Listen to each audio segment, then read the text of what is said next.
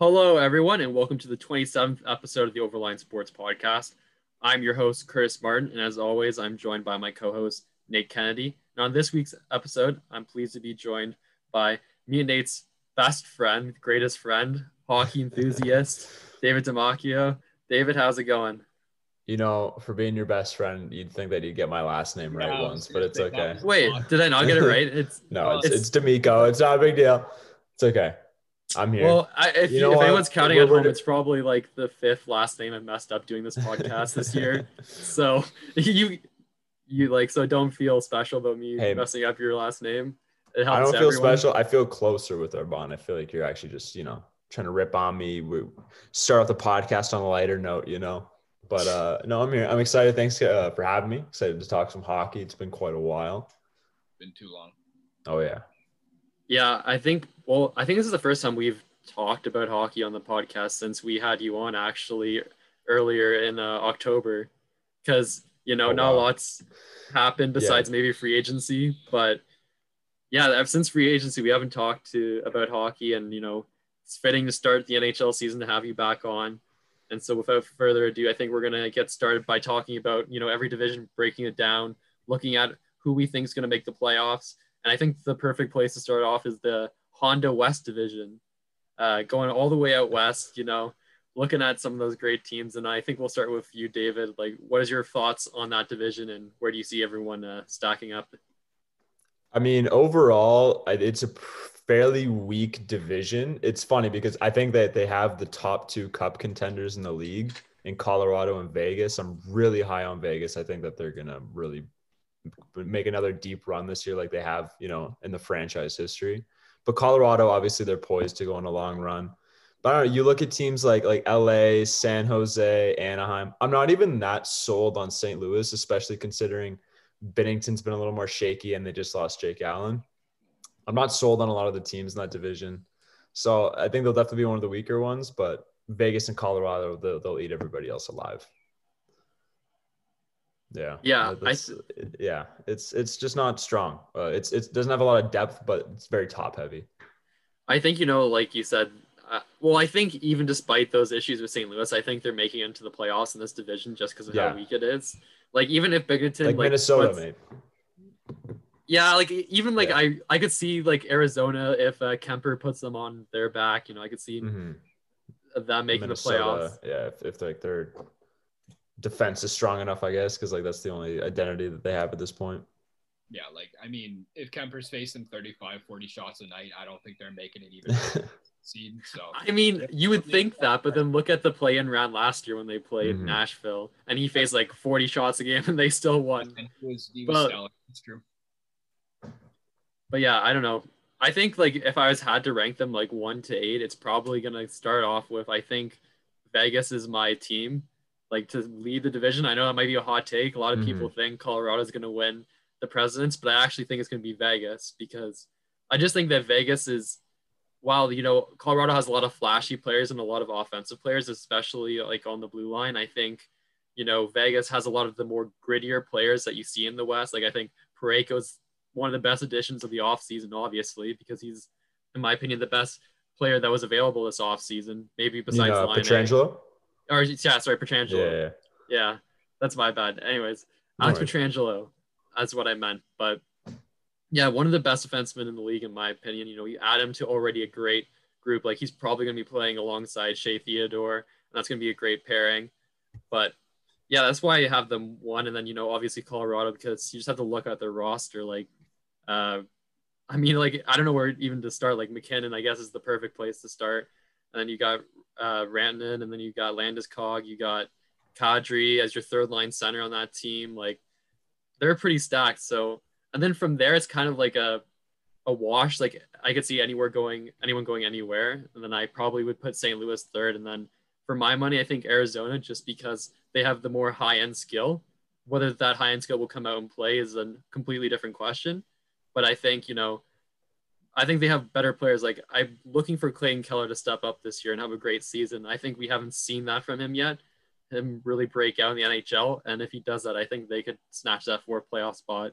And then obviously Minnesota would be um, third last for me, and then fifth, and then you have the three California teams, which I don't need to explain. They're all going through kind of rebuilding stage, and San Jose's just tied up with so many bad contracts that it's not like they can do anything to fix their situation anyways. The weird thing is, if San Jose got some goaltending, like if Martin Jones returned to form and they got Devin Dubnyk backing them up, if they were to get like league average goaltending, I could see them fighting for the fourth seed. Yeah, I could see that. Just because like they have players that have that capability to sort of push you through some stretches. Like they still have Couture. You got guys like Erik Karlsson's a shell of what he used to be, but he still shows flashes of his old self. Same with Brent Burns. They retained LeBlanc, Timo Meier, Tomas Hertl, Kevin Labanc. Like you have guys that can score for you. If you get league average goaltending, they could probably make the playoffs, I feel like. But it's just, can they get that? No evidence that they will, but I don't mind Martin Jones. Maybe he can return to form. Yeah, I can't really disagree with you there. I mean, you guys kind of covered a lot of the points that I was going to say. But honestly, I think the top three, in my opinion, as you said, Curtis, is kind of interchangeable. I mean, in my opinion, I'm putting Colorado one. I don't want to give too much away from my article dropping today about the Western Division, but I think Colorado's I think it's their division to lose. I think that number one seed, I think, is kind of have their name written all over it, especially with how much of their roster they were able to retain from last season. I mean, they're pretty much the exact same team. I mean, Cale Makar is coming into his own now. He's got another notch under his belt. I think he's going to come out and have a stud of a season. Goaltending, again, is going to be a really big thing for them going forward. I think if they can be consistent between the pipes, I think that's going to be their key to success, because they have enough talent on both ends there, on their forwards and defense, in order to hold up. I think it's just their goaltending is going to be the biggest X factor for them. And I mean, Vegas, as you said, extremely deep. The addition of Pietrangelo is huge for their defensive core. And I think that tandem of him and Shea Theodore could possibly be the best in this division, in my opinion. And then, I mean, St. Louis, I think, is my three. I think really any of us could say that. And then, honestly, I'm putting Minnesota at 4. I still have a decent amount of faith in Minnesota. They got a bunch of young guys that they're still developing. I mean, they still have a lot of talent there. But the only other team that I could see pressing them for that, as you said, is San Jose. And I think one guy that could really break out this year and kind of continue building as he has is Timo Meier. Timo Meier's had a few really good years already, and I think if he were to come out this year, especially with whatever line he ends up being aligned on, he's getting good power play time as well. I think he could be a big part of that team if they end up pushing into the playoffs. Yeah, I think the one thing about this division too, though, is I'm kind of interested to see Anaheim, because while I don't think they're going to be a good team, they're going to be a very young, exciting team. And I also, in my opinion, I think they have the best goalie in the league on their team. Just that, when you have a shit team in front of you, it's hard to look like the best goalie in the league when you're facing so many shots and, but like, I think John Gibson's one of the best goalies in the league. And so when you have that kind of goaltending and maybe, a couple of your young players step up, they could maybe fight for a fourth spot. But I mean, I don't see it. I think, them in LA are in that same kind of mode where they're just trying to get the young guys going, and, they got a couple older guys, but yeah. It's going to be tough for them, especially like they're going to need a lot of help on the defensive side. And I mean, although Gibson, as you said, is still a really good goalie, I mean, he had an extremely off year last year. I mean, I think he put up a .903 save percentage with 3 goals against, something like that. And I mean, he is a guy that can steal you games at times, but with no help in front of him. I mean, facing, as we said, in an insurmountable shots at times last year. I just don't see him being that kind of longevity goalie that you need over a season in order to steal you wins and put you in contention. But as you said, it is going to be a very promising year. They do have a lot of young forwards, including Trevor Zegras coming around from the tournament, tied for the lead in points. I think if he gets a few games under his belt, I think we could see some good development from him. It's just whether or not they're willing to play him there. But also, Anaheim's building a very underrated farm system right now, which I don't think many people are kind of taking into consideration. They have a lot of really good young forwards who are going to get a lot of good minutes this year. And yeah, I mean, Anaheim's got a lot of potential. I think if this year isn't great for them, I mean, they end up getting themselves a lottery pick going forward, which is huge for their build. And I mean, if they end up sneaking into a playoff spot, that's a big win for that team anyway. Like with how young they are and how unproven they are to kind of do that out of nowhere, that'd be huge for them going forward. Yeah, I can honestly see them stealing a couple games. I think the tandem with Ryan Miller too. Ryan Miller's actually been pretty solid ever since joining the Ducks. I think he had like a 9.28 a couple years ago, and then like a 915. He was probably at like a 908 last year, but the entire team was in shambles. But I mean, yeah, They also traded away. Sorry, they also traded away half their decor last year at the trade. Yeah, like Brendan Montour, and but they still have guys like Fowler and Lindholm. I mean, you got Shattenkirk. I'm pretty sure they still have Josh Manson. Like, they don't have the worst blue line in the league. And if you can get something out of Sam Steele, Troy Terry, if you call it Trevor Zegras, there can be some bright spots on the team. I just don't see them being well-rounded enough to really push, unless teams like St. Louis and Minnesota and San Jose really stumble and leave up that 3-4 spot. I agree. Yeah, no. And I think, moving on, because we're going to go from coast to coast, we look at the Central Division. And I think this is one of the more interesting divisions, maybe besides the Northern Division. I think there's a lot of spots, maybe except for the top two up for grab. I think obviously when I look at this division, I look at Tampa, and they're definitely going to make the playoffs. Like, I don't see a world where they don't make the playoffs, even if, like, for some reason, say, like, Vasilevsky got injured. I just think their team's so good that they could still make the playoffs despite that. Like, they're just so deep at every position that it would be hard for me to see them not make the playoffs. Obviously, they're going to miss Kucherov, but I mean, they're just like, they just played without Stamkos for a whole like bubble playoffs, whatever you want to call it, and they won the Stanley Cup. Basically, played without him except for one period. But I mean, so if that gives us any precedent, then I think they should be the best team in this division. I don't know what you guys think, though. Yeah, no, I don't see them really being contested for the top spot. Maybe Carolina. Carolina has such a deep blue line, and they have a really solid offensive core. It's just their goalies. They didn't go out and try to solve that issue. They even put Nedeljkovic on waivers, I'm pretty sure, which was odd to see. But like, the thing with Dallas is, so you could say they missed Bishop, but they had an incredible playoff run without him, and with Khudobin and net. But they're also missing Tyler Seguin for a while as well. And Tyler Seguin was a guy that I really pegged as somebody who was going to break out again, because he was such a consistent 40 goal scorer.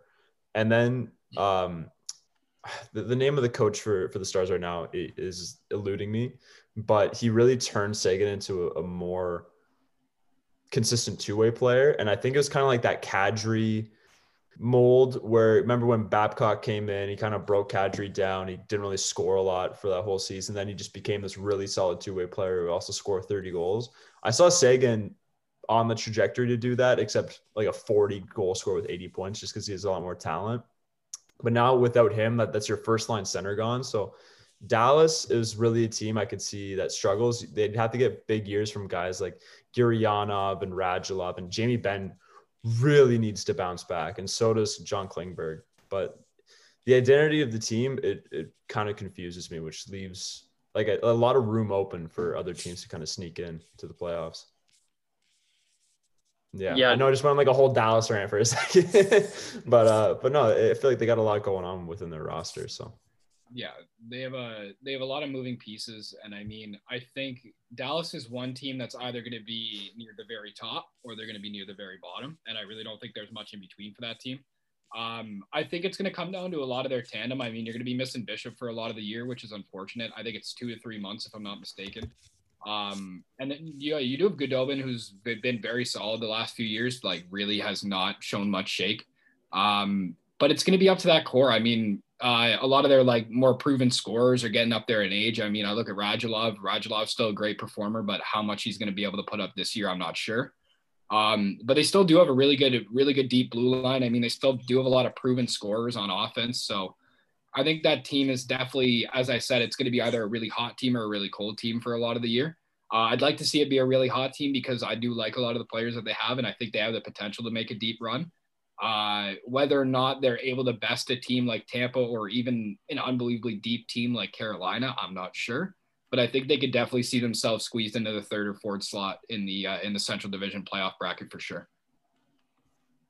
Yeah, I think, it's kind of, I think once you get past, in my opinion, Tampa and like Dallas, I think it's kind of like fair game for everyone.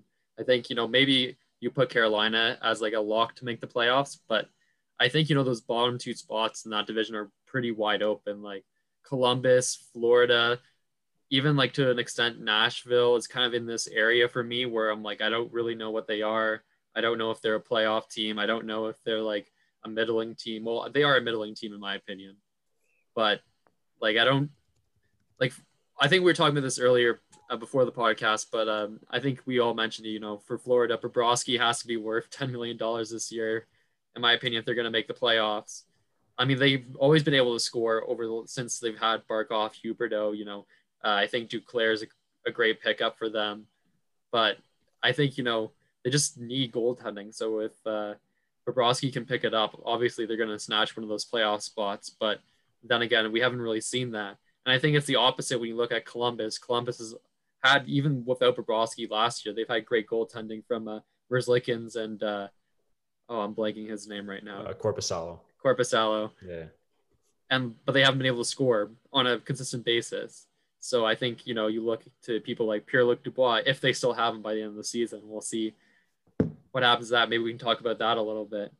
But yeah, I think, it's going to be between those teams. And I think, Florida's going to make the playoffs because they just have so much talent. And I think, if Bobrovsky keeps to his mold of having one awful year and then having an amazing year, then this is his amazing year. So I think they should make the playoffs in that sense. And then obviously Nashville, they have a great decor. Obviously, when you have Ellis, Yossi, I could go on and on. They have a good decor. And then obviously Pecorine and Saros are two interesting goalies. They kind of had their ups and downs over the last couple of years. I think they have a shot at it too. But then again, kind of like Columbus, it's like them. It's like they need scoring. They need people to score in order for them to make it there. And I don't know if they have that or not. Yeah, I'm not. By the way, I'm such an idiot. I'm really on Cap Friendly. I could have said head coach for Dallas is Rick Bowness. I'm not incredibly sold on the Panthers. Like, if Bobrovsky bounces back, yes, they'll probably make the playoffs. But I'm not sold on their forward core anymore. That used to be the strength of this team. But now, like, they've lost guys like Hoffman. They traded away Trocheck. And I'm just like, Hornqvist is 34. He's not going to be playing with Crosby anymore. They have Huberdeau and Barkov who are certified. Like, those guys are studs. But they just don't have much depth. And I think they're finally going to give Owen Tippett a chance. And they should probably give Henrik Borgstrom some more ice time. But I'm not very sold on the depth of their offense. And same with their defense. Aaron Ekblad still hasn't had that breakout year that's like, I'm a number one overall pick kind of year. They got guys like Weegar who've gotten better, and you need better years from, like I said, Yandel and Strawman. They were not great last year. There's going to need to be a lot of bounce back performances in order for Florida to really be what they are on paper, because I feel like this has been like 4 years now of everyone going, okay, Florida's going to make the playoffs this year. They got a good roster, and they just never do. They never live up to the hype. So I think you could say that with the playoff format, they definitely have a better chance because they're probably going up against Columbus and Nashville. But I'm just not completely sold on them being a contender. More of just they might make it in because of the format. I think we can say that about almost like half the teams in this division. Like, they kind of been leaving us wanting more. I think you could say that about Carolina, Dallas to a certain extent before last year, Florida, Nashville. Like, I think, they've had good teams, and all these teams have kind of been like, haven't been like capitalizing on the talent that they've had. They just have been always, missing out, getting knocked out in the first round, missing the playoffs, like all those kind of things that, kind of waver your hope in a team. But I think when you look at Florida, I think Keith Yandel being healthy scratched as they're looking to trade him is going to be interesting. I think Noah Julesen's a good pickup from Montreal to help out that decor. And while maybe Ekblad hasn't looked like a first overall pick, I still think he's a top 2 defender in the NHL. I think, a lot of people look at him in the sense of like, he hasn't really been getting that offensive production he did in junior, which, I mean, it's obviously a lot of players don't. And I think it's also the fact that, like, when you're first overall, people expect you to play just as good as you did in junior.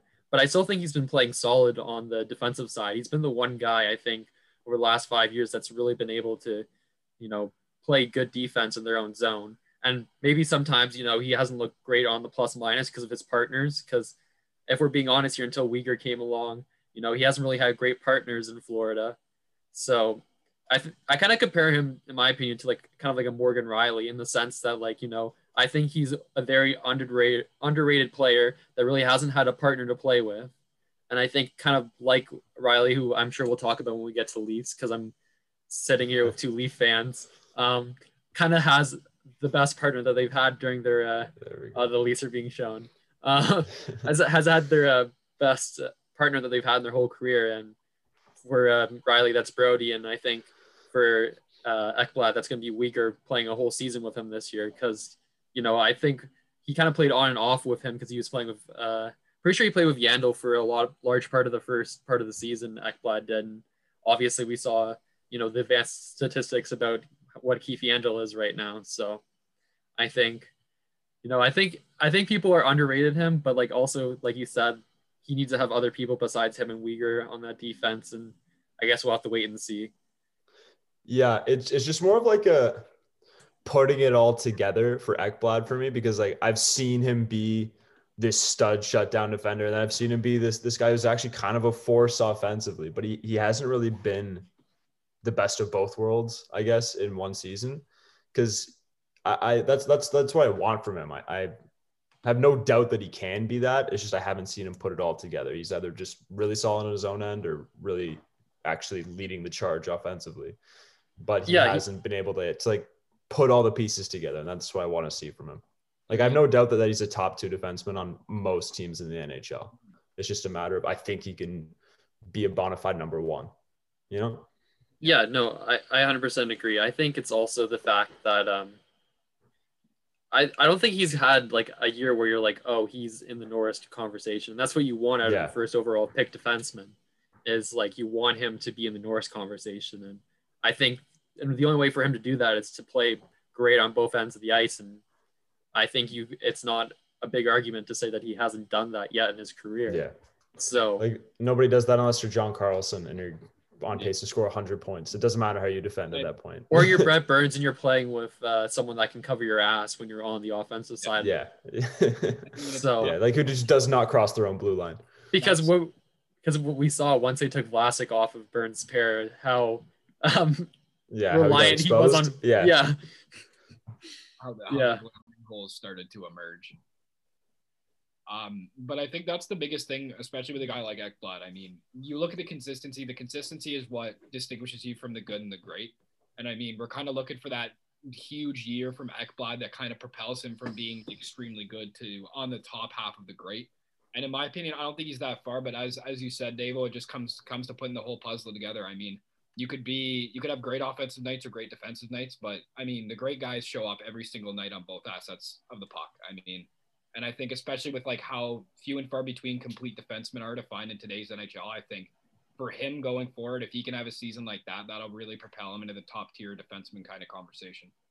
But yeah, I think, moving on from the Central Division, which is a really interesting division, I think one of the more stronger divisions in this kind of realignment is the East Division. And obviously, there's a lot of interesting teams in this. And I think we're going to start with Nate on this one. Nate, what are your thoughts on this division, and where do you see it shaken down?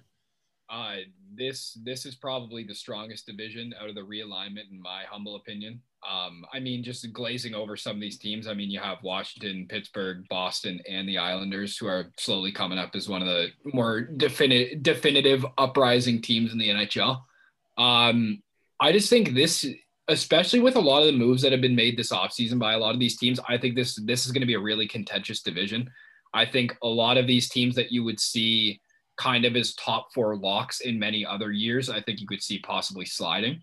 And I think the opportunity for teams that are less likely to make a push are more likely to slide up in a division like this, with how, as I said, tightly contested it is, and how almost every matchup that you're going to find within this division is could be a toss up. But if I had to give you a few locks, I mean, Washington, I think, is a playoff lock for me right now. I mean, their core, as they've retained for the last 3 or 4 years, has been stellar, to say the least. I mean, Ovi's shown no signs of dropping off. Carlson's now, in most people's opinions, a top 3 defenseman in the NHL. Samsonov's going to be getting a lot of minutes this year, which I'm very excited about. I think he's going to have a great season. And I mean, I think that team's poised for another deep run. I mean, while they have the core that they have, I think they realize that they need to take advantage of it, much like the Pittsburgh Steelers in the NFL. I think they realize that their kind of window is dwindling, and I think, especially for Ovi's sake, I'd love to see him make another deep run. Not to be biased, I'm just a big Ovi guy. And then even from there, I mean, Pittsburgh still has a lot of their core that they've had. I'd be interested to see what their goalie situation is going to look like, if they're going to end up going more of like a 60-40 route, if they're going to keep it to like 50-50 almost to start each. But I think that'll come down to the coaching decision from there. I also really like Philly going into this year. I think Carter Hart's poised to have another great season. I mean, I think he's really shown no indication from his early career play that he's going to be anything but a stud.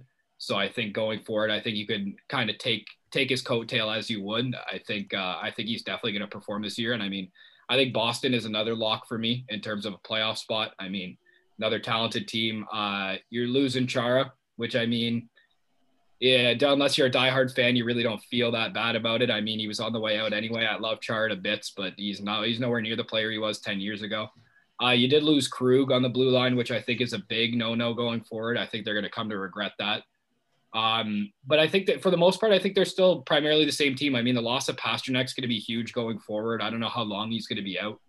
But I mean, in terms of a lock, I'd give you Washington and Boston for sure as my top 2.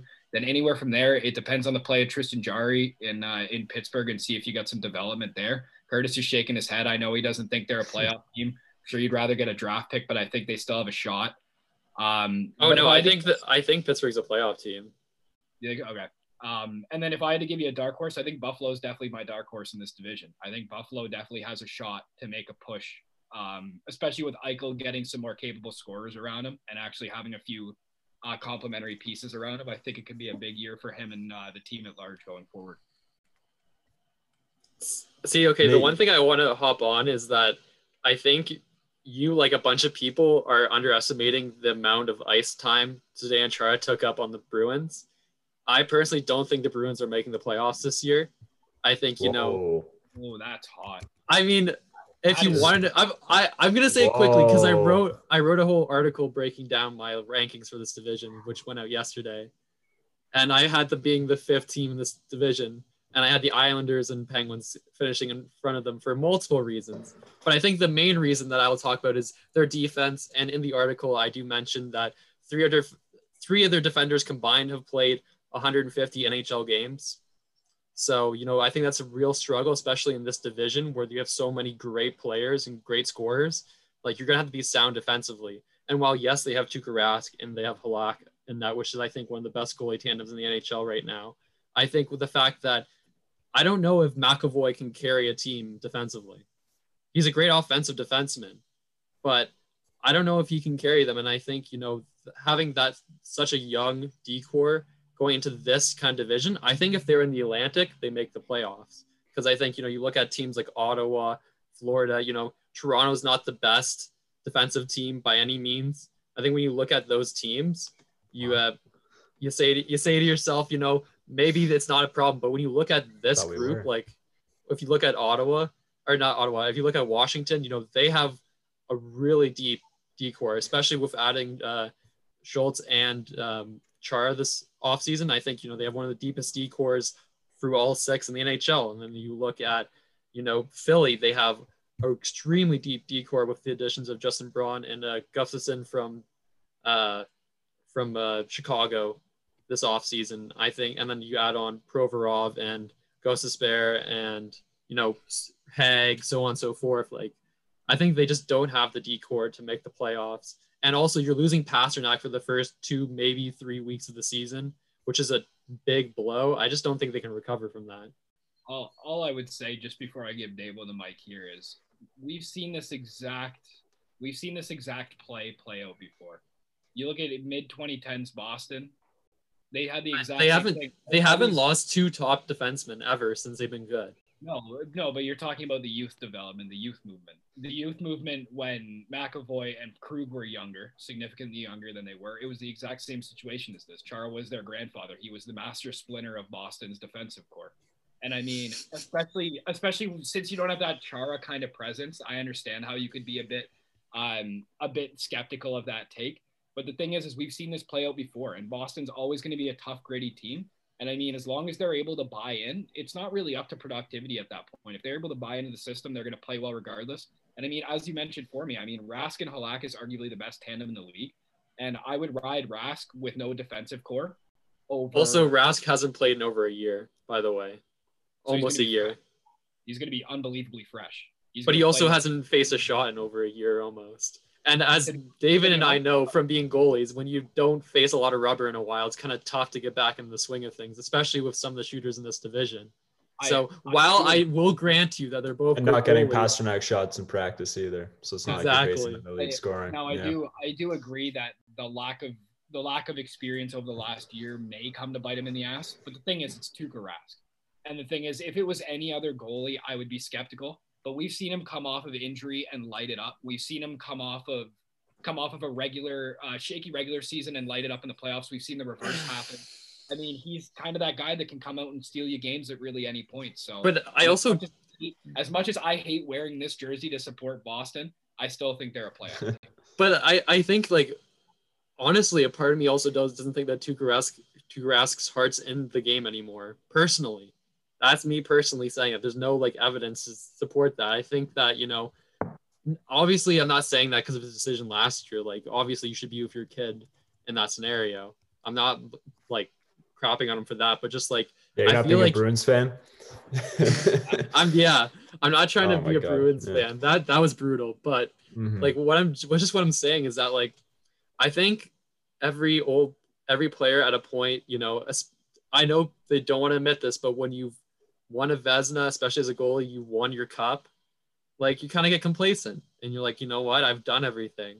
And I don't know if Tuukka's in it as much as he normally is, but that's not my main point. My main point is that the defense is not good for Boston. They are losing their best scorer, their best point getter for a month of how long is this season? Like 56 games. So they're going to lose him for like a quarter of those games.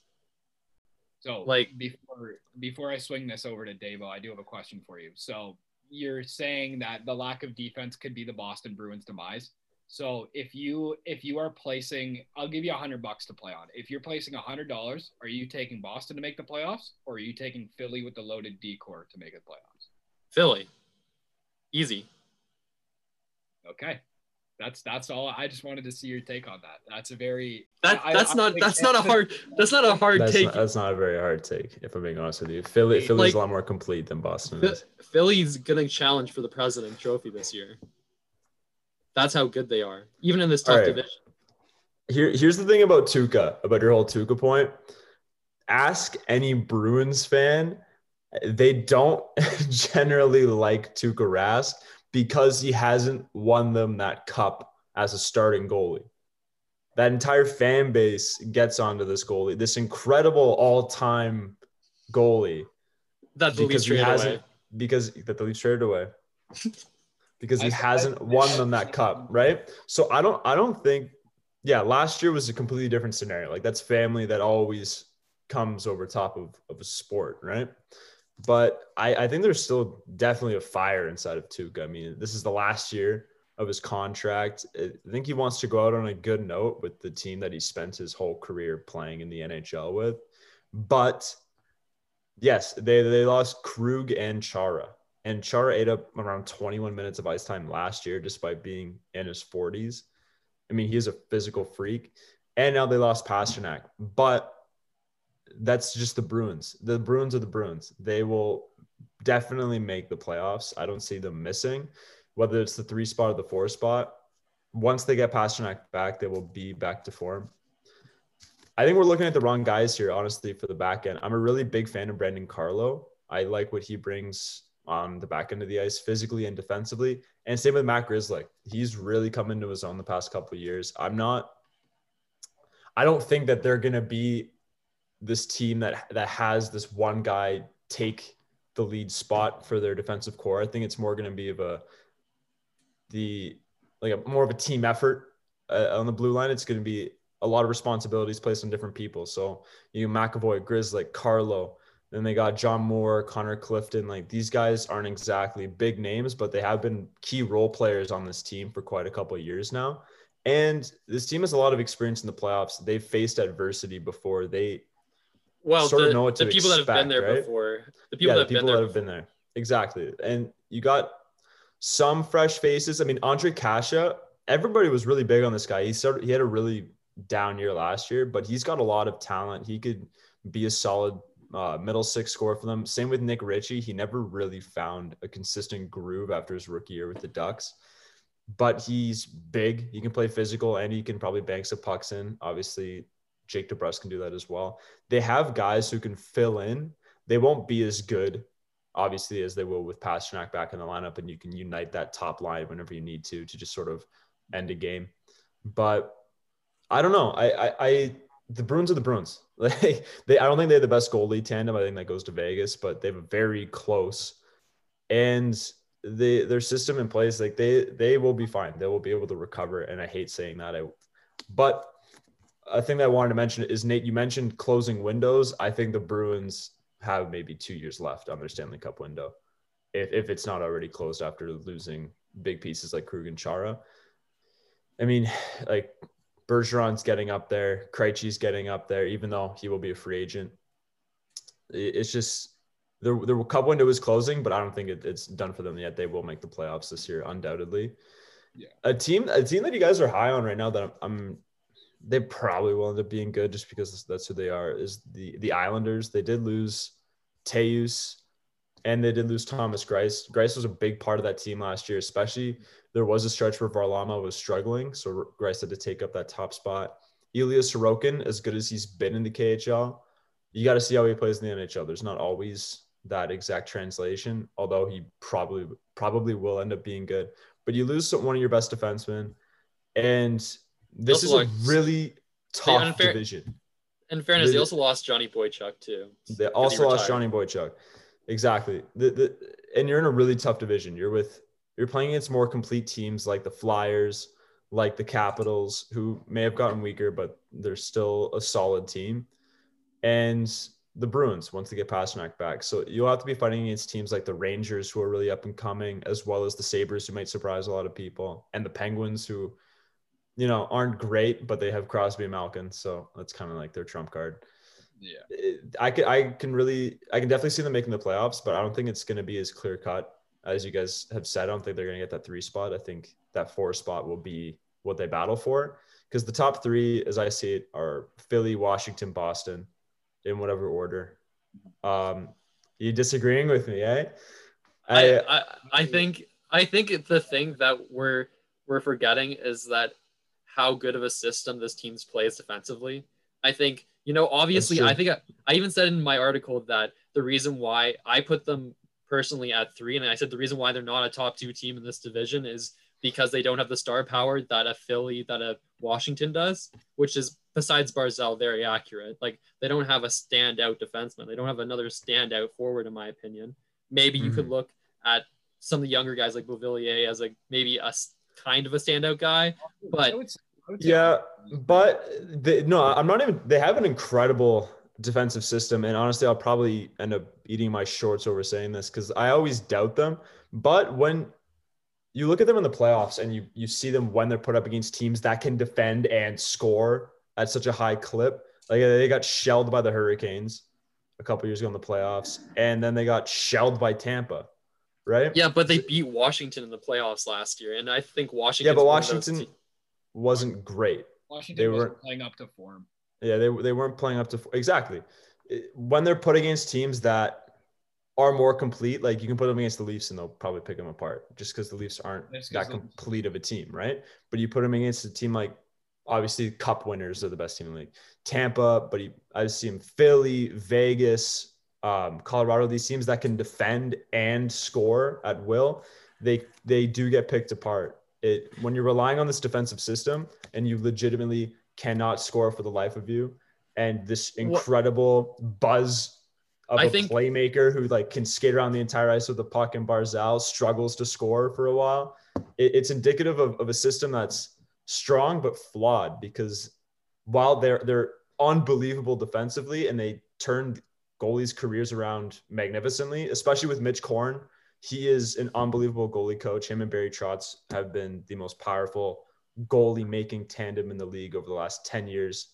I mean, yeah, I think Curtis knows, like, when he was in Nashville, they made Rene, then they made Holtby, they made Grubauer. I think Holtby's not the goalie he is without that tandem. Without Mitch Korn, exactly. And that's what we saw as soon as they left, was Holtby kind of dipped off in his production. Mm-hmm. But it's just it's a flawed system because they legitimately cannot score more than 2 goals a game at times. And it's in a division like this, I just don't see them competing for that top 2 spot. Yeah. It's more of a 4 spot that I see them competing. I think okay, the reason why I think they're 3 is they made an addition last year that, a lot of people at first shook their head at what they gave up for him. But Jean-Gabriel Pageau, is a great addition to this team, adds a lot of scoring to this team, adds a lot of offensive flair to this team that I don't think they had before. I think him and Barzal on the power play is going to be insane. And then you have, I'm blanking his name right now on defense. I'll look it up real quick. Andy Green. Yeah, not Andy Green. But anyways, my point's basically that I think that while I think this division's like really good, like it's crazy good. Like I think that if you took the top 6 teams in this division and put them in any other division, I think they could make, like, a lot of them could make playoffs in other divisions. Like I think if you put Boston in any other division, they make the playoffs. I think if you put even like New York, you could look at New York and you say you put them in the West, I think they could make the playoffs in the West. I think they could make the playoffs maybe in the Central. I just think that this division is so deep because even though in my rankings, again, article, go check it out, I put Buffalo at 7. That was hard. Like between like 5 and 8, well, okay, 5 and 7 because New Jersey sucks. Between 5 and 7 was so hard to determine for me. Like even New Jersey's not bad. They have Heischer, they have Hughes. Like I personally like Mackenzie Blackwood as a goaltender, and they did have Crawford before he got injured or retired, but they're in a much better position when they had Crawford as well. Because Blackwood's a really good up-and-coming goalie, but he had to carry so much weight last year. It was unbelievable. So, like, in my opinion, I just, like, it's just so tough, and I think Boston's the odd man out for me. Like, if they had Pastrnak all season, maybe that's a different story for me. But I think, especially Boston, I think their first 2 games are against Washington, and, like, that's not going to be an easy first 2 games. And then also, when you look at Pittsburgh, I know you guys mentioned the trump cards, but also look at who they're playing, who the trump cards are playing with. Jake Gensel, Kasperi Kapanen, guys that can put the puck in the net. Jason Zucker is going to move down to the second line. Brian Rust, Brian Rust, Jason Zucker, and Gensel. Even Gensel, who only played half the season, were all in the top 70 in goal scoring last year. So they're going to be able to put the puck in the net. It's whether they can stop the puck from going in the net is my question on that team. The biggest question mark I have for this division, I think it's just going to be the teams that can weather the storm. I mean, they have Mike Matheson. Yeah, Matheson's good too. And Cody Ceci as your bottom. And Cody Ceci, woo!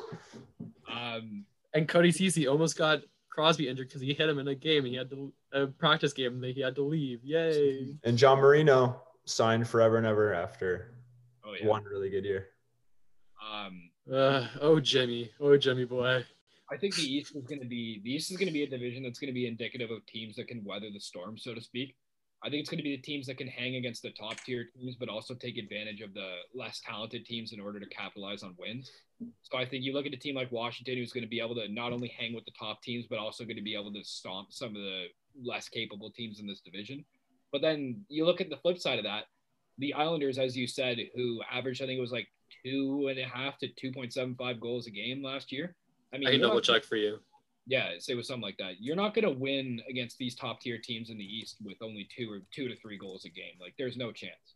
And it's like, regardless of how good you're playing defensively, even if you put up that 2 and you hold them to one-on-one night, there's no chance you're getting that for a week straight. It's like, that's the only thing that really deters me from this Islanders team. Although they are very talented and play a great defensive scheme, I just don't think they can hang with the top tier teams in this division. And I mean, although there are very promising teams, like, as we said, the Rangers and Buffalo, in my opinion, who I think is very poised to make a run in the next few years, especially with who they brought in this offseason. I think this division, at least the 3 and 4 spots, are very much a toss-up. I'm going to agree with you, Davo. I think it's Washington 1, Philly 2 in my mind, if not reversed. And then from there on the bubble, I probably have Boston, followed by the Islanders, followed by Buffalo, then followed by the Rangers. You have the Sabres ahead of the Rangers? I would have the Sabres out of the Rangers, in my opinion. Oh, man. That's a hot take. Here's the thing. That's a hotter take than that's a hotter take than the Bruins not making the playoffs. The Rangers will need Ryan Strome to be what he was. For sure. Great, but that was a product of Artemi Panarin, right? And they also just got Alexis Lafreniere. And a huge improvement will be if Capo Caco isn't the worst player in the NHL again. If he's not that, then that's also an improvement. So, and I'm just ripping on him. I think he could really be a star in this league. Don't get me wrong. That Rangers team has an immense amount of potential. The only reason that I'm very faithful in Buffalo this year of all years, they actually managed to put together a good offense and put good pieces around Eichel in order to make him succeed. And I think that's one thing that they're really going to have to maximize is his potential going forward in order for their team to have success. Because you look at in the past 3 years, who's he had? Like he had Matt Molson his first year. He had Sam Reinhart. He had Reinhart. He had who was it? He had Hall for half a year. Tyler Ennis. No, I'm pretty sure he was on Minnesota by the time he got to Buffalo. But I think this year of all years, I think will be indicative of their success going forward. Do I think that they're going to solidify the 4th spot? Not really. I think he's going to have to play out of his ass to give him a shot. But Linus Ullmark's going to have to be a stud. I was just about to say, they don't have, I like Linus Ullmark as a very good NHL backup. I don't like him as a starter. A very capable 1B. If you could find a split situation with him, he'd be a stud on the Islanders. Let's put it like this: in my opinion, they're not going to make the playoffs until Ukko-Pekka Luukkonen's ready to play in the NHL. Oh, and it's the best name in the NHL once it gets to the NHL too. That would be Try to say that 3 times fast. Ukko-Pekka Luukkonen. Ukko-Pekka Luukkonen. Ukko-Pekka Luukkonen. All the K's in that name too. The thing is, because Ben Hutton couldn't stop a fucking beach ball last year. But he was just a stud 2 years ago, right? Yeah, because he played in St. Louis with all those defensemen in front of him. And okay, you mentioned Jack Eichel, one of the best players in the league. He's probably a top 6 center in the league right now. And him and Victor Olofsson and Hall and White's going to be insane. Yeah, that'll be insane. But Artemi Panarin was the greatest free agent signing of all time last year. In the first year of a brand new contract. And played like a stud the whole year. And they're also it's the reason why they're so low is because they're in the best division in the NHL. That's why they're 7. Yeah. Because I think honestly, this might be a hot take. You put them in the West, they could fight for a playoff spot, in my opinion. Buffalo. If they got gold. Oh, yeah. Buffalo could play a team like Minnesota or Arizona for sure. I completely agree with that. But it's especially with how this is aligned now, it's going to be really tough. Mark Stone just got captaincy, by the way. Captain? Makes sense. Yeah. He's been the longest tenured guy there, and he's one of their best players. Makes sense. He's not the longest tenured guy. Mark Stone on Vegas? He's one of their longest tenured guys there left. Who's there from the original team? Theodore. Yeah. Theodore. Braden McNabb. William Karlsson. Jonathan Marchessault. Is Riley Smith still in Vegas? Riley Smith is still there too. But I think he's the Mark Stone's definitely their guy. He's their guy. Yeah. Yeah. It makes sense. I mean, they were going to give it to Pacioretty. He just got there. Yeah, I mean, it's Pacioretty. They have Mark Stone signed for a long-term deal, anyways. Sorry, I didn't mean to completely derail that. He got captaincy. That's all I wanted to. I just think it's going to be really tough for these teams, even the Rangers. The Rangers have a lot of promise this year. I'm not going to put it past them, but it's going to be really hard for them to break into the top tier of that division with the Washington and the Philly. And even if Boston comes back fully healthy, you could consider Boston that same tier, but it's going to be hard for those teams to kind of solidify themselves on that end of that division. I mean, I'm not questioning whether or not it'll be a struggle for them to break into the top tier. I'm just saying they're better than Buffalo. Yeah. They have better goaltending in Buffalo already. Igor Shesterkin. Better goaltending. And they have probably a deeper offense. And their defense can score at will. Can score well, yeah. You just can't defend. They can't do what the position is called, but they can score. They can score. As I said, I preface the argument with the success of Eichel and the fact that he actually has capable line mates around him now. Yeah, but okay, sorry, Nate, but like last year, I think Eichel should have been considered for the Hart, and they still were one of the worst teams in the NHL. Like, Eichel could only do so much, my friend. Individual success doesn't translate to team success, but you have to. But now they do have a complimentary piece for him, so he'll be even better. And then like Olofsson will be a year better as well. People are still developing on this team. Rasmus Dahlin will be a year better. Like he's entering his third year in the league. Really good. I think that's the other more discipline. Like I think that's the other thing we're forgetting is that some of the like defensive like potholes that Buffalo has on their blue line, like Brandon Montour can't play defense.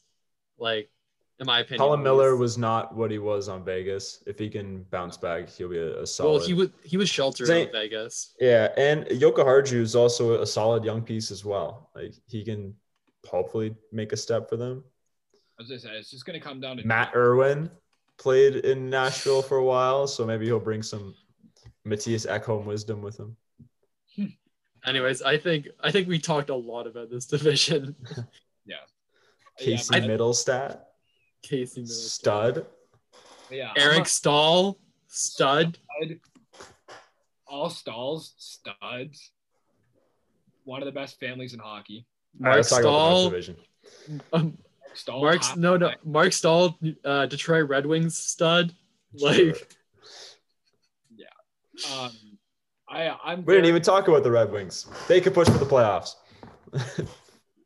I don't know. But I think the amount of time we spent on the Red Wings is the amount of time they deserve. That's true. I will say this: I really like Philip Zadina, and I think he's going to break out this year. Zadina is a rocket. I also like Robbie Fabry there for a whole year. Yeah, because Robbie Fabry is an underrated player. I'm still a big fan. Shout out and Mantha if Mantha can stay healthy. Yeah. Shout out Guelph Storm, Robbie Fabry. Oh, yeah. Anyway, let's talk about some Canadian teams, baby. This is the most interesting division, in my opinion. Am I right? Yeah, obviously it is. For sure. Yeah, it's not the best. It's not the best, but it's for sure. Oh, okay. Let's start off by getting the Leaf fun. Let's get the Leaf Homer stuff out of the way. Like, let's say that for last. Save it for the end. We got two of us here. Oh yeah. So you want my opinion of the North? Hey, okay. I'll start because we'll get. Give your takes on every team, and we will not interrupt you.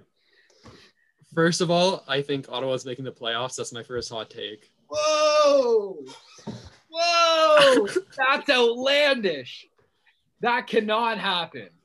Okay, a couple reasons. I think Matt Murray will have a bounce back year, because when you look at his stats, he's only had one bad year. This Penguins guy. Second of all, shut up. let me. You said you're gonna let me. You said you let me go, and you weren't gonna say anything. I did. Go ahead. Nate didn't promise anything. Second of all, look at that offense right now. Colin White is one of the most underrated players, in my opinion, in the NHL. He's a great scorer. He can play both ways on the ice. I think you add Tim Stützle to that team. Okay, give me a second. I have to pull up the roster for a second. Brady Tkachuk, like Chabot and Brandstrom on the back end. Like, they have a good team, man. I think they're going to clinch up the 4th spot in that division. You're telling me that I don't think Edmonton's going to make the playoffs. That's my other hot take. Oh my! Wow. Who do they? Okay. The only thing. Okay. Whose spot is Ottawa taking? What? Whose spot is Ottawa taking? Edmonton's. So who's your 4? Okay, Ottawa's my 4. Okay, let me just go through everything and then we can talk about it. I need more pieces of the puzzle for this. I need to see all the pieces of the puzzle. Number 1 is Winnipeg because they have Hellebuck, and I think that they're underrated. 2 is Toronto. Toronto is going to be the second in this division, in my opinion. 3 is Calgary, and then 4 is Ottawa. And I think that Vancouver's missing out because they lost too many pieces, and I don't believe in Demko, and I don't believe in Holtby, as we already talked about. He's been a shell of himself since Trotz left Washington. So I don't think they're making the playoffs either. You can do with that what you will. I think the Leafs are going to finish second. I don't think Vancouver's making the playoffs. I don't think Edmonton's making the playoffs. I don't like Vancouver. Okay. But I don't love Vancouver either. I'm not sold on Vancouver as much as I want to put faith in Demko because I took him in multiple fantasy leagues. I don't think he's ready. Holtby also, I think, as you said, has been a shell of himself, and I don't know how much of his prior success is going to translate in Vancouver. You're also going to realize how much they're going to miss Brandon Tanev. Like, he's one of the more underrated defensemen in the NHL. Tanev has been unbelievably solid since. And Tyler Toffoli was such a good top 6 player for them. And they have so much of their cap in their bottom 6. It's insane. They lost their most valuable player in Jacob Markstrom. Yeah. And they replaced him with a aging former Cup winner. That's what former great goalie. Keyword highlight former great goalie. Okay, listen. All I'm going to say about Vancouver is, although they may not be a playoff team, they are going to be the equivalent to the Miami Dolphins of the NHL this year. Braden Holtby is going to coach up Demko, just like Ryan Fitzmagic did to Tua Tagovailoa. That's what's going to happen there. I am not sold on the Canucks, but they are better than the Senators. Yes. Okay. Keyword. Better. Okay. Than the Senators. One word. You didn't even let me finish my talk about the Senators, but all right, go ahead. I'll let you get this out, Nate, so then I can talk about the Senators later. You can keep boosting the Senators all you want. All I'm saying is they are not beating out Winnipeg. They are not beating out Edmonton. They are not beating out Calgary. Yes, they are. Edmonton doesn't have a goalie. Toronto. They are not beating out. You're telling me Mike Smith is your starting goalie. He's a playoff team starter. You're insane. Ottawa could genuinely be last place in this division, and I wouldn't blink. They could genuinely be last. I wouldn't either, but I also wouldn't blink if they made 4th. Like, some of these teams are just so. Calgary and Winnipeg are an unbelievable lock 1 and 2 in my mind that I don't know. Even as a Leafs fan, I could not possibly put the Leafs above Calgary right now in my mind. Man, you also forget they signed Dadonov in the offseason, Ottawa. And I think Dadonov's an underrated player. Dadonov's good. Galchenyuk, Dadonov, Bafferson, Brown. Like, yeah, but look at who, like, what are we talking about here? Tim Stützle. They're going to be good, but they're like 3 years away. Brady Tkachuk, Colin White.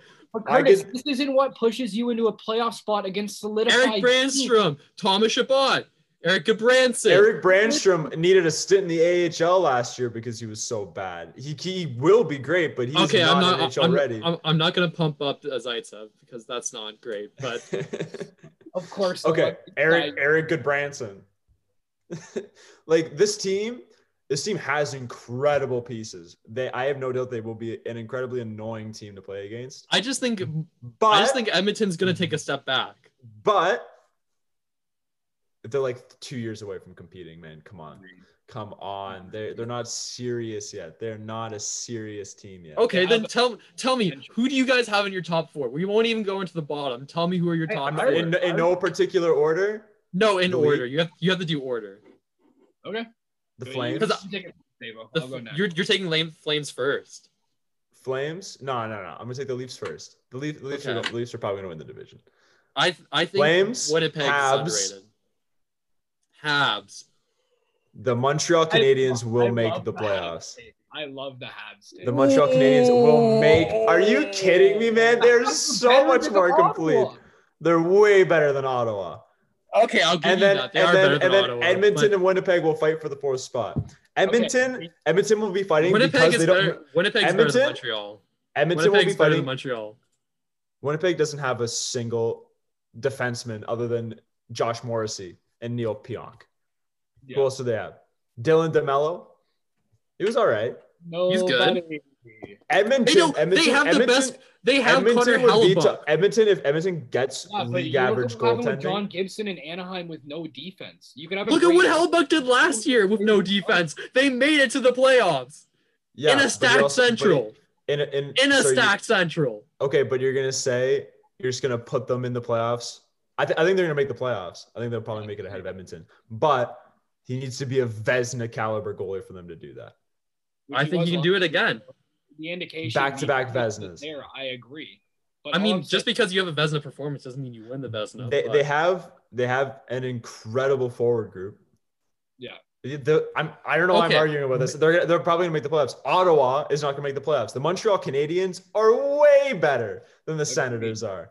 They're way back on this. All way- I think way better Montreal than the Senators I think are. Montreal is overhyped. I think they're very overhyped. I think people are a lot of Sportsnet people too are really overhyping them. Because But like they will make the okay, playoffs. just because your two young centers had one good series doesn't mean they're going to be amazing in an NHL season. I know. Like, but the I Ottawa love Senators Suzuki. don't have any. Yeah, but the Senators don't have any players that have had any good series. Yeah, because they haven't made the playoffs yet. But they will this year. Exactly, because they're bad. Because they're so bad, and they're not going to make it this year. They actually have goaltending this year. No, they But don't. they They have- have You're Matt saying- Murray who can't you're- catch. Okay, everyone. You're saying that Matt Murray isn't a top 20 goalie in the NHL? Top What's 20, your constituting sure. contention over a top 20 goalie? What are Shut we up. talking Wait, about? I'm starting at a baseline. I'm Oh starting my at a baseline. Is Matt Murray a top 20 goalie? Yes or no? Well, you That's would all I'm have to asking. be. Yeah. Yes. Okay. So if Here's he's my question for you. let's say Who's- at worst he's a top 20 goalie in the NHL. At Here's my question worst. for you. I have two questions for you. From the blue line out, who is a better roster, Ottawa or Winnipeg? Winnipeg. Can Matt Murray be better than Connor Hellebuck was last year? But I think that they don't have Can to Matt compete Murray with- be better than Connor Hellebuck was last year? I think he has been better, but I don't think he will be. But they're not going to make the playoffs. That's the only team that they're a toss-up with, in my mind. Okay. This guy's Like, calling up before- Edmonton. They don't have a goalie. Who do they have on defense? Like, I'm sorry, but like Edmonton's not making the playoffs. They got Ethan Bear. they have plenty of mediocre talent who will somehow get it done because they have McDavid Because they have and McDavid and Draisaitl. Draisaitl, who will score 50 goals somehow. They are the new Pittsburgh Penguins, and people are They're not ready making the to- playoffs. Yeah, I'm in no way discrediting Ottawa. As you said, David, they have plenty of potential for a few years down the road. They are not beating the number one seed, the Calgary Flames. There's no chance. They're way too I didn't deep. say they're not I beating know. Calgary. I know they're not beating Calgary, but let me I never said that. just let me work through this. Calgary 1, Toronto 2. We all agreed that Toronto's 2 though, right? Yeah, we did. No, I think Toronto's taking the top spot. Edmonton is my 4 right now. Okay, who's your third? You skipped over 3. My third is still Winnipeg. I disagree with Edmonton. I'm sorry. There is zero chance in my mind after the year that they both put up last year, regardless of who they could have 6 blind sticked individuals on the blue line. I think Vancouver has a better shot of making the playoffs than the Oilers do. Oh my, Curtis, you're hurting my brain. You're hurting my brain, man. Oh, David, you think that's a hot you are take? thinking. You think No, Vancouver's no. a worse team than Edmonton? No, I think they'll both be pretty middling. They're gonna be, if not the exact same. Edmonton will have the edge. Okay, at least when the Penguins were good, they had goalies.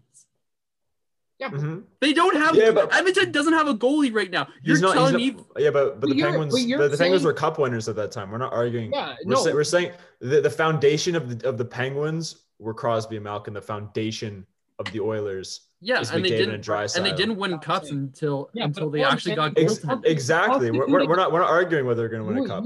They're just going to be better than Ottawa. Okay, That's my yeah, argument. you know what? I'm fine with you saying they're you're- better than Ottawa, but they're not going to make the playoffs. No, you're hinging your I don't think argument they will. off of the fact that Matt Murray is a top 20 goaltender and that he's more of a goalie that. No, I just said at worst he's a top 20 goalie in my opinion. At worst. No, but you're saying that their lack of goaltending is going to hide. Like last year, statistically, he was a top 20 goalie in the NHL. Yeah, but I'm not arguing that He he's a was top bad. 20 goalie. But like, all I'm saying is he's not going to get it any more done than any goalie that strolls into Edmonton. They're going to have the exact same shake. Yes, he is. He's better than any Exactly. goalie that strolls into Edmonton. Any goalie in this league, But in this Edmonton division, is still better. will have I a would take better Laurent because Brossoit they over have proven fucking Mike talent. Smith this year. Like, Proven talent. Edmonton has proven talent who will They do. perform every single game. And Ottawa a deeper does not. offense. Ottawa does not. And you can look outside of McDavid and Draisaitl. Like Yamamoto was a stud in the time that he played last year. They're deeper on offense. They got like guys like Kyle Turris for the bottom six. Jesse Puljujarvi is going to be coming in. Alex Chiasson. Don't come at me with Kyle Turris. Like, let's look at how Kyle Turris has played since he left Ottawa. Don't come at me, David, with Kyle Turris. I'm saying they have pieces outside of didn't they get Dominic Cahoon and Ryan Nugent-Hopkins is probably Ryan Nugent-Hopkins. Dominic Cahoon, isn't he still in Chicago? I thought that I'm checking the cap friendly right now. He's on Edmonton. Also, you can't tell me that Ryan Nugent-Hopkins would immediately be the first line center on Ottawa.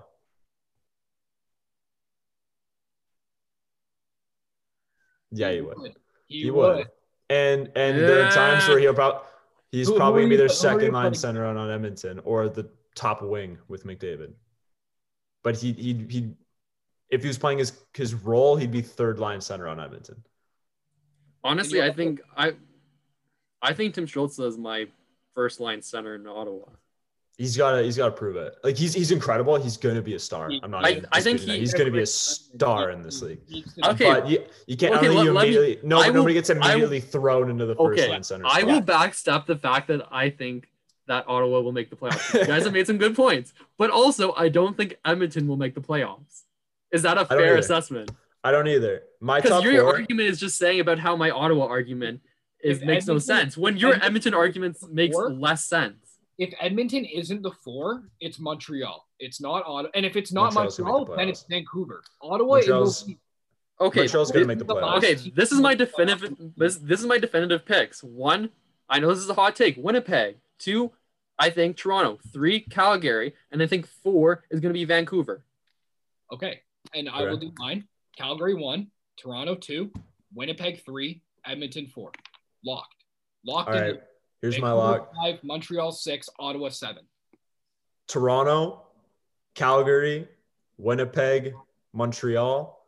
And I think Edmonton, Vancouver will pretty much be a toss-up. And then you have Ottawa. What are we talking about here, boys? What are we talking about? Montreal plays Edmonton's harder. Not making the playoffs. Montreal cares more. NHL. Montreal cares more than any other team in this league. The way they play, they look like they care more than anybody in this league. And now they actually have some talent. Now they were devoid of offensive talent for so long. Everybody on that team will put in effort 100% of the time and will always throw hits. That is the difference. Ottawa does the same thing that Montreal has, except they have far less talent. Yep. And they don't have Carey Price and Jake Allen. I just realized in this segment when I'm editing this, I'm gonna destroy my eardrums trying to edit this segment because of all the yelling in this segment. I will say I'm no better. I'm not gonna throw stones when I'm living in a glass house, but you did progressively escalate the volume of conversation. You were very passionate about Ottawa, and I'm not here to slander Ottawa. As I said, I think Ottawa will be better than a lot of people think. So do I. You know what? Their jerseys, so sick. Their jerseys are clean. The new logo, I love it. I love awesome. I love the new logo. Amazing. Although this new range of the divisions is great that we get all the Canadian teams in one division, a team like Ottawa is kind of getting shafted here. Like you're getting a lot of promising teams. No, Ottawa has a better chance of making. If Ottawa's in the West, then I'd give them a fighting chance. Okay, wait. Nate. First of all, on that statement, I think that they have a worse chance of making the playoffs if they're in the Atlantic Division, to be honest, because you got Tampa, Boston, who are, I think, better than any team in this division, maybe besides Toronto. No. I would say besides Calgary. Calgary is my one for me. Like, as much as I want to say Toronto, I just think Nate, who are your top players on Calgary, though? Like just individual players? Yeah, like who do you think are the best players on Calgary? I mean, no particular order. I mean, Johnny Gaudreau, of course, jumps off the page. I mean, now that you bring in Markstrom, I think Markstrom is now one of the goalies in this division. They also lost TJ Brody this summer. We forget that. But they got Brendan Tanev. Yeah, I was going to say that's true. I like Tanev, so you're basically trading an apple for an orange. They're not the same. Tanev. They're not the same, but in terms of like what you're going to get, he's older. He's got more mileage. What hand does Tanev shoot again? Right. So he'll play with Giordano then. No, it'll probably be Rasmus Anderson. Yeah. Oh, that's who's incredibly underrated. Here's the thing about Calgary is they need Monahan and Gaudreau to be what they were 2 years ago. Yeah. And not last year, because last year they weren't good. They weren't good. Matthew Tkachuk and Elias Lindholm and probably Dylan Dubé are. Lindholm's a stud, and they will probably be the crux of the offense on that team.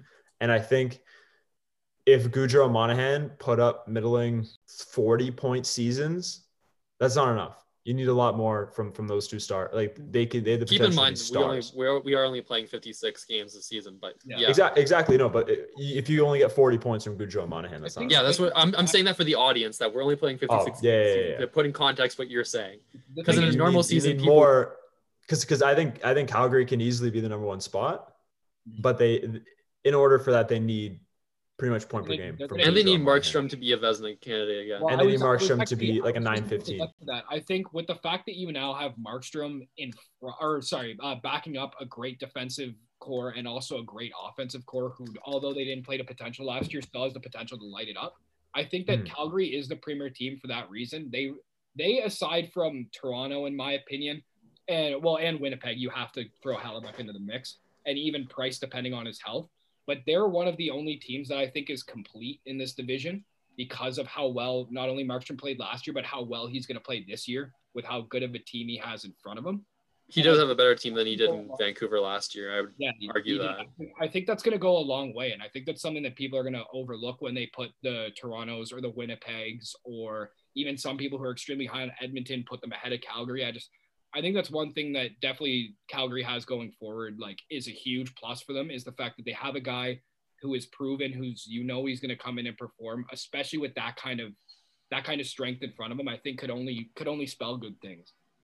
I think Calgary is definitely poised to make the deepest playoff run out of all the Canadian teams. I just think the Leafs are going to take the regular season purely based off of they have the most skill out of any team in that division. Matthews is also down 15 pounds. So apparently everyone out of camp is saying he's looking better than ever. I think it's hard for Matthews Matthews has already been carrying. Giant too. Like Matthews last year, I think a lot of people forget if the season didn't end early last year. Should have been in Hart conversations. He should have scored 50 goals last year. Matthews should have been in the Hart conversation purely based off of how bad the Leafs were and how good he was. Yeah. That was the Leafs were terrible last year. I Matthews kept them in so many games. I think the thing about, also having two Leafs fans on the podcast is that we kind of forget about some of the players on that team because you just think about it, like the lack of performance in the playoffs that a lot of these guys have had. Mm-hmm. And I do agree. Like, I think that for me personally, I think it's between Winnipeg and Toronto for that top spot because I think with Brody, Toronto becomes instantly a better defensive team. Him and Riley as a top pairing will be amazing. And then I'm blanking his name, but the guy they got from the KHL to play on their bottom pair. Yeah, he's gonna improve their depth even more. So we're gonna lose him next year.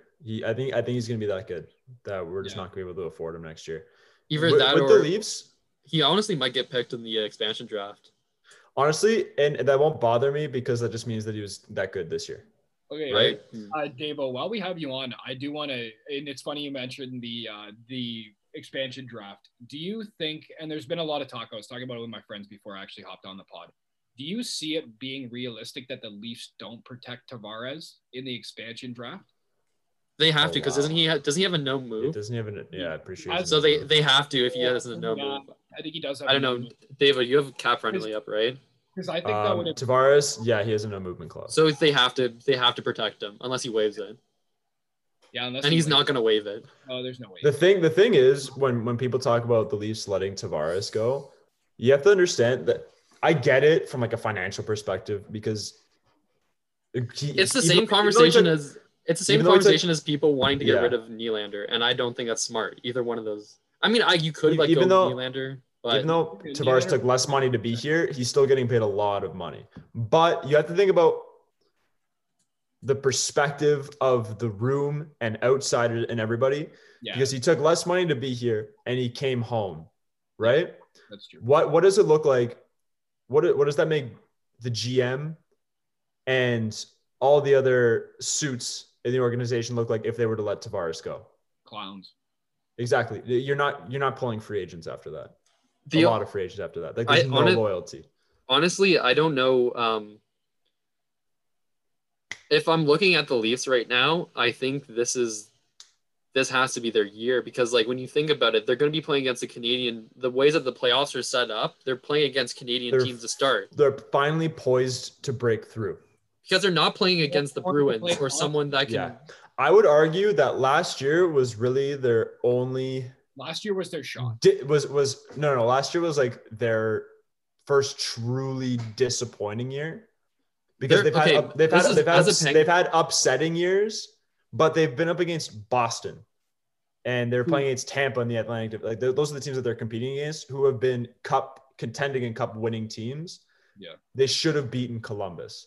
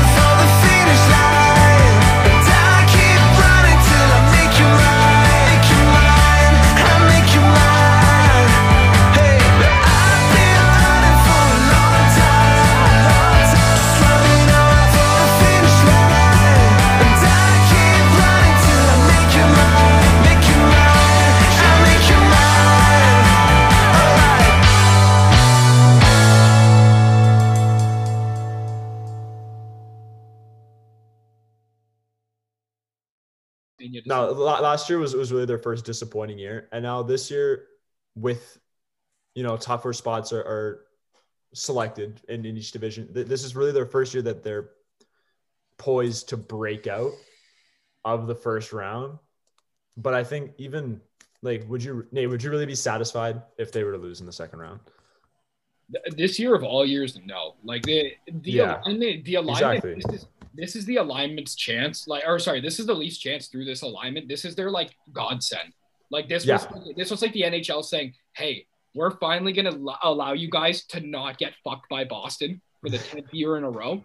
We're gonna give you a shot to just earn it yourself and not get an unhealthy, not be dealt an ace and a two of spades." I mean, but also I know you guys are blessed with this, but I also think in some levels that the rounds that you have gone through Boston is going to prepare you for this year.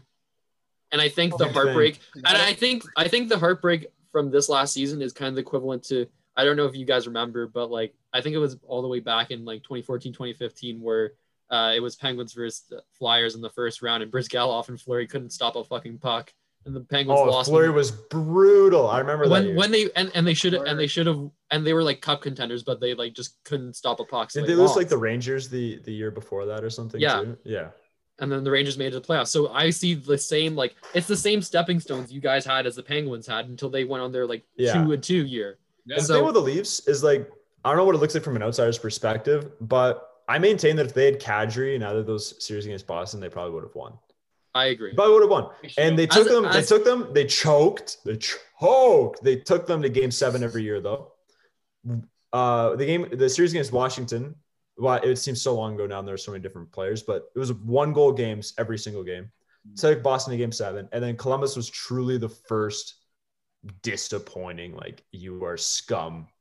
Get off my screen. I felt I think we also forget this is going to be the first time that Sheldon Keefe has had a full season to coach this team. Season. Oh, it's going to be great. And I think you're not going to see like those dumb decisions that, no offense, Babcock, but you made some pretty fucking He had his stupid toys. decisions. He had his toys. And Yeah. then, like the more that we're seeing Toronto sports kind of evolve with like the new era of players and management, you're starting to see a lot of similarities with the way that these like organizations are taking their management.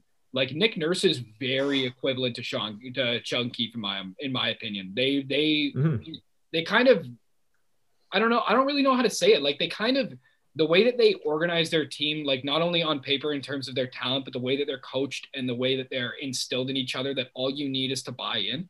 Like that's the biggest thing here. And like, I wouldn't be surprised this year, especially like if the Leafs were to take the mentality of some of the, like their fellow Canadian teams, like we've talked about, like the Montreals, the Edmontons, who kind of just buy in and willingly just will play to their absolute best in order to try to get a win, regardless of whether or not it's putting points on the board. And the thing is, I think all that the Leafs take is just to buy in. Like we have the size to throw hits, but no one wants to throw hits.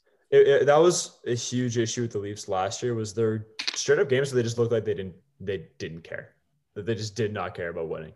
And what I love about this year's team is that they have a chance to throw out a line of Kerfoot, Hyman, and Simmons with Muzzin and Bogosian on the back end, which could be like the most annoying lineup to play against that the Leafs have had in 15 years. Great. Yeah. I think also while we're on the Leafs, I kind of just quickly, before we kind of wrap things up, I want your guys' opinion with Jumbo playing on the first line, because I was kind of taken aback by that when I heard about it. Like, to be honest, like I think that's gonna do more good than harm, in my opinion. Like at the end of the day, and I know that might be a hot take, like guys on year 20 or something along those lines. He's up there in age, of course. He's not moving. Oh my god. David's eye roll there was insane, by the way. The only reason I could see that kind of working, I don't think it's going to be the best setup they could possibly have, but the only reason I think it could work is because he does have experience. And the thing is, the guy knows how to put the puck in the net. The guy knows how to win games. The guy knows how to buy in. So, like, at the end of the day, you're going to have guys who would come in and attempt to play that role who I don't think are going to play it as well as Joe. I just think he's a little slow for the guys he's playing with. That's my only thing. The thing is, yes, he is a little slow, but you got to also have to look at who he played with last year. He played with Kevin LeBanc and Marcus Sorensen, who are speedy, skilled players, right? Mm-hmm. And I don't think that Jumbo, first of all, I just want to say he's probably top 5 players of all time for me. Like I absolutely adore Jumbo Joe. And I was jumping up and down in joy. That sucks.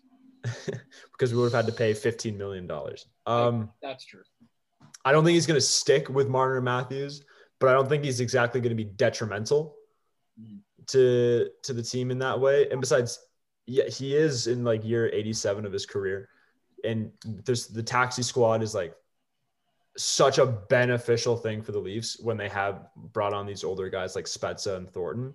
And then you have the thing about the Leafs is they have so much depth, and they finally have depth defensively too. Like this is the first time that help is really on the way.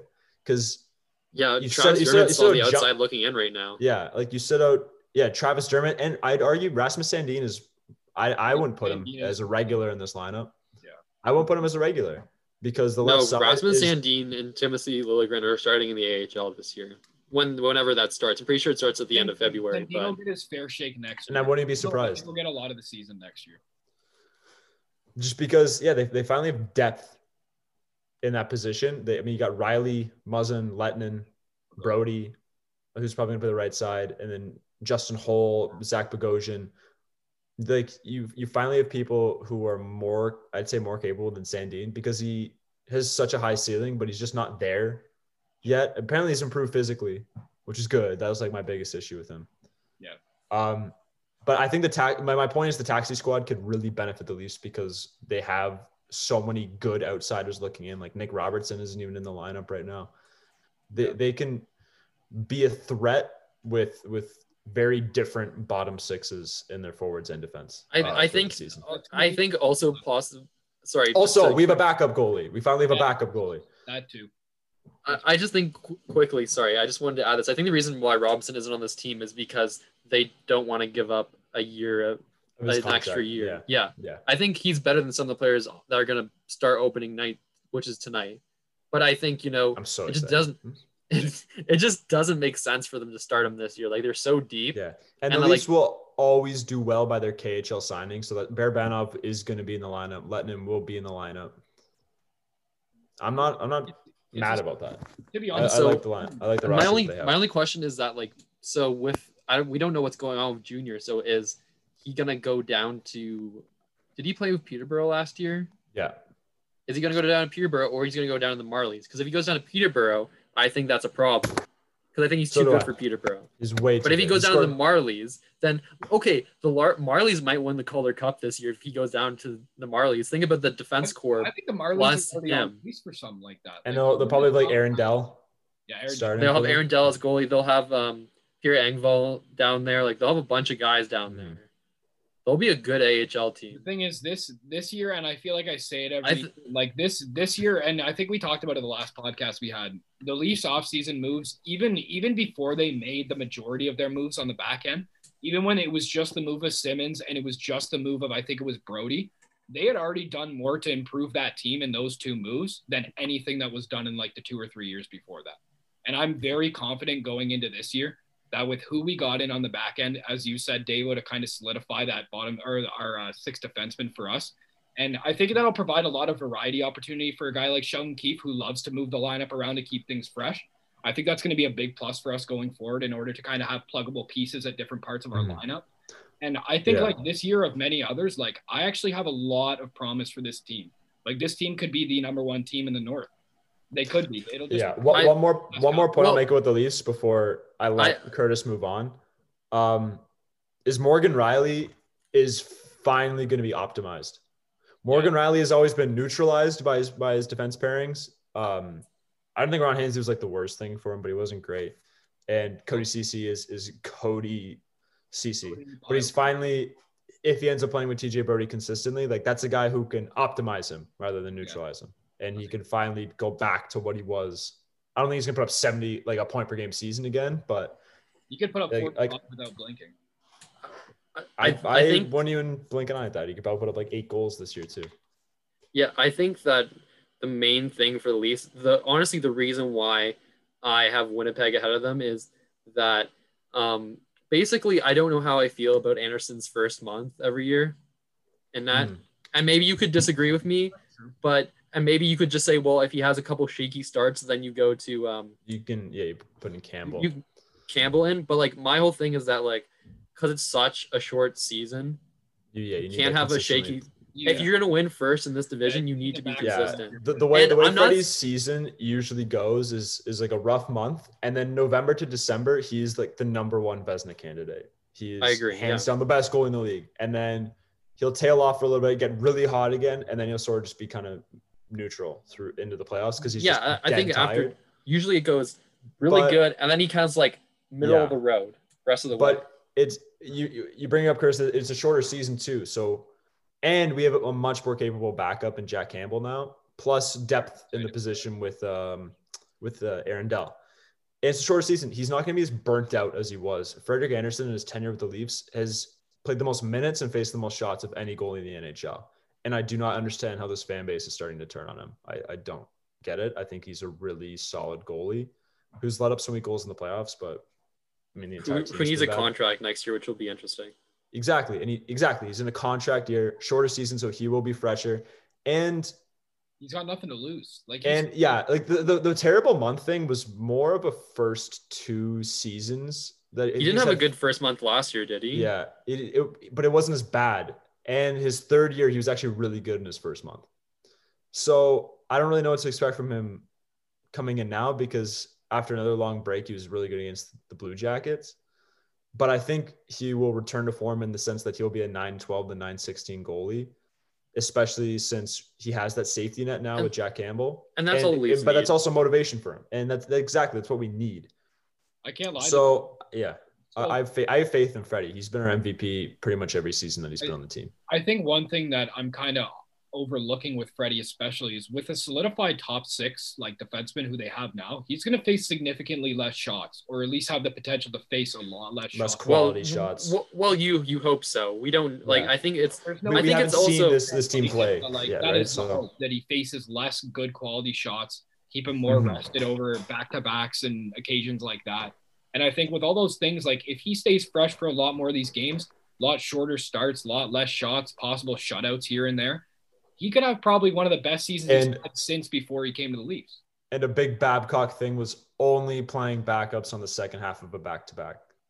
Campbell will probably get more consistent starts than just if he only gets back-to-back starts. I'm really mad at Sheldon Keefe. I could see it getting into like a 65-35 split, if not a 60-40. Yeah. Like it could I think it has to be a 60-40.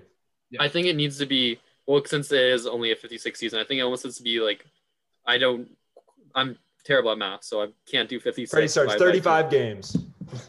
Something like that. Yeah, like 30-30, like something like that. Like kind of like that same gist where like you split it between Campbell and Freddie, because then you can ride really rested Freddie in the playoffs. Because my thing about Freddie is, while people say he's bad in the playoffs, I would argue he's tired in the playoffs. He's not bad. He's tired in the playoffs. You can see that he's physically slower in the playoffs, moving across the crease. So, but the weird thing about Freddie is he gets better the heavier workload he has. Yeah, so that's the thing. That's the thing that's intriguing about him. So let's say the blue line is better, but they're still giving up like 30 shots a game. He'll get that heavier workload within a game, but then lighter workload throughout the season. So it's going to be interesting to see how that plays out. That's a big question mark storyline for the Leafs, is what will their crease look like? Because I think they made improvements on everything else. It's just a matter of, can Freddie be himself, or will he be exhausted? I think for the Leafs to win the Cup this year, they need Freddie, at least in the playoffs, to be Freddie for the Fresna. Freddie the Fresna. Freddie for the Vezina. I mean, I think he needs to be like a Vezina quality goalie in order for them to win like the President this year. If they're going to be one of those like top tier teams, I think they're like just below that, in my opinion. I think. I don't think they're in that tier. They're not in a Colorado Vegas tier, or like Washington or Philly or any other of those teams. Yeah, they're probably. Sorry, Nate, what were you saying? No, I said, or even Tampa. Tampa, yeah, like they're not in that tier, but this is definitely the best chance that they've had in years to finally break through. I agree. Watch them not make the playoffs. Quickly before we watch Ottawa replace them. Quickly before we finish the podcast and kind of wrap things up, who's your guys' pick to win the Cup this year? Really early, like way too early predictions. Oh, God. Who wins the Cup? Nate, no wrong answers besides apparently Ottawa. Ottawa's the only wrong answer here. And maybe Detroit. I think LA's a pretty wrong answer, but I think Detroit's a pretty wrong answer too. But. Detroit's a pretty wrong. Anaheim. I guess I'll go with the same pick I had last year in Vegas. They got better. They somehow got better than they were, which is like they got Lehner for a full season now, who's probably going to be their starting goalie. Like, let's be honest, Lehner's a lot better than Fleury. Well, once he gets back from his injury, yeah. I didn't know he was injured. And Pietrangelo. So that team's just so good. I'm just going to keep picking them until they win the Cup. My pick's also going to be in that same division, but it is not going to be Vegas. My pick is going to be the Colorado Avalanche. I think last year they were poised to make. I think for a lot of their management, a lot of the players in that organization, I think they were a bit disappointed by the result last year. I think by the way they were playing and how hot they were going into the playoffs, I think a lot of people within that organization expected more. And I don't think spectators or even casual fans should be surprised this year when Colorado comes out with a fire lit under their ass already. And all these young players who made great strides last year end up coming in looking like absolute bona fide studs. So I think Colorado is definitely my favorite division. Burakovsky I really like as well. Andre Burakovsky. I genuinely really like Colorado this year. And I think for my sake, I really want to see McKinnon succeed. And I really like the core of that team. And I love the makeup and the way that they play. I think the biggest X factor for them is just going to be health. I mean, a lot of times last year, they kind of had to rejig their lineup, like due to a few core injuries here and there. So if over this 56 game span, if they can stay healthy for the majority of it, not have to make too many unnecessary moves and roster changes, I think this is definitely Colorado's year in my mind.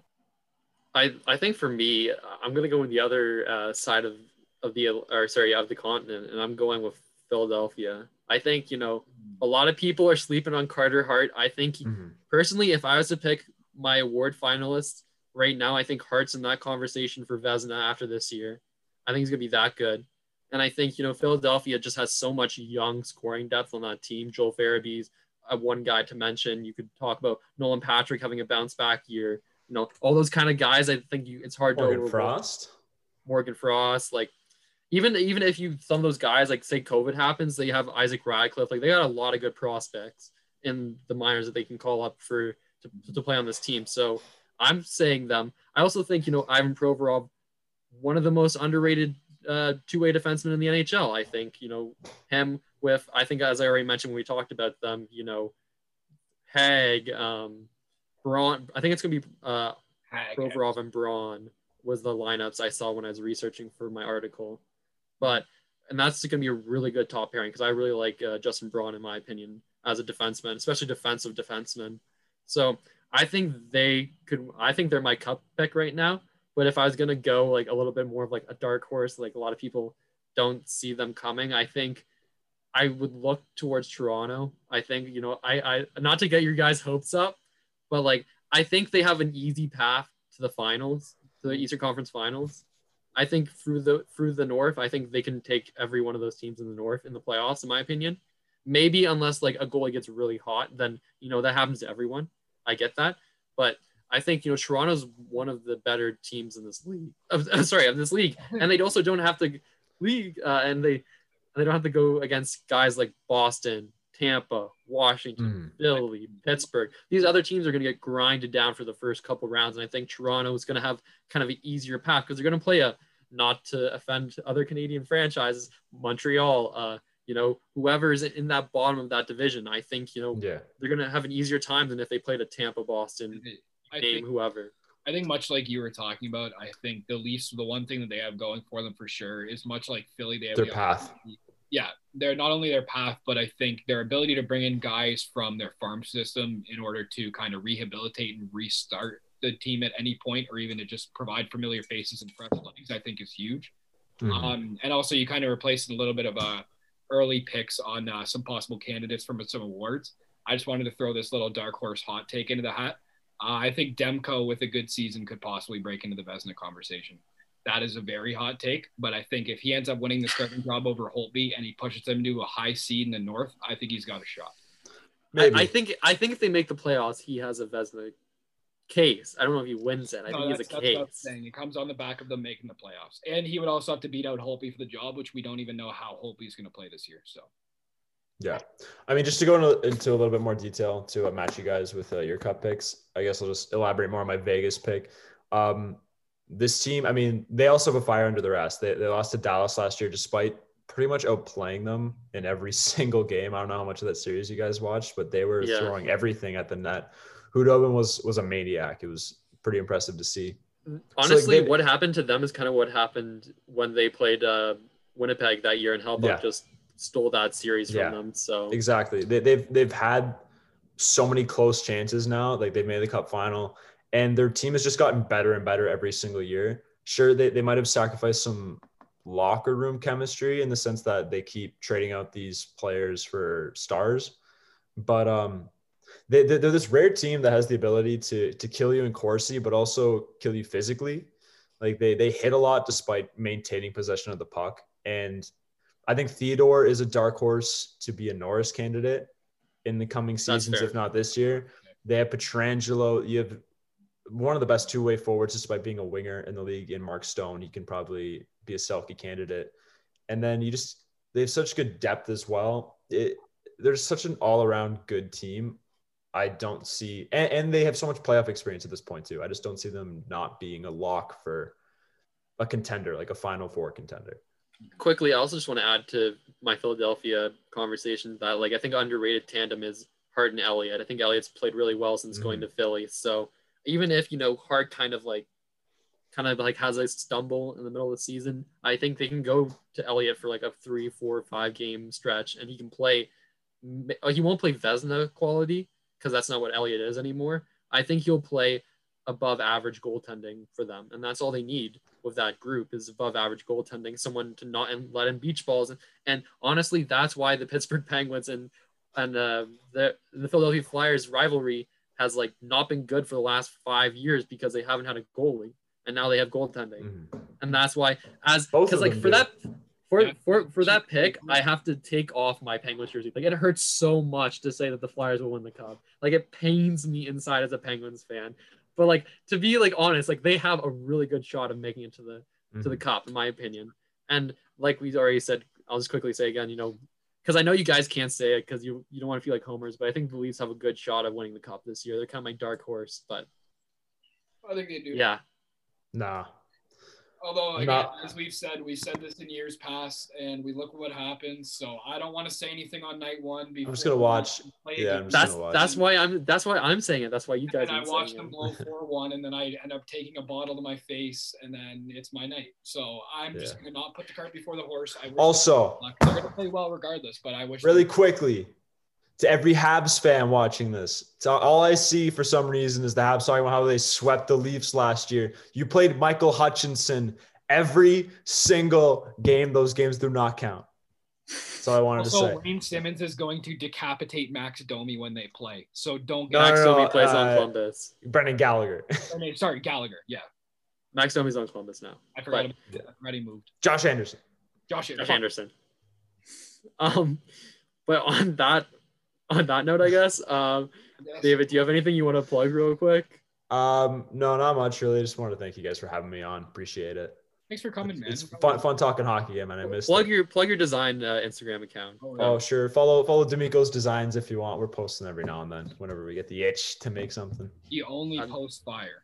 He doesn't post mediocre stuff. So go check it out. Still want this to get cut off. Yeah, and then I'll talk for me and Nate also. Obviously, you can check out everything on the website that we do, basically, overlinesports.ca. Make sure to check it out. We're doing the series right now where we talk about all the divisions. I did a breakdown, went out yesterday. Nate's will go out when this comes out, which is Thursday. Canadian division should have been out yesterday, which is today when we're recording this. All great stuff. You should check all of them out. Really deep dives into all the teams. I spent like hours on mine. So yeah, make sure to check it out. Other than that, you can find us on social media at OTL Sports CA on Twitter and Instagram. And that's going to do it for us this week, guys. Thank you so much for listening, and have a great one.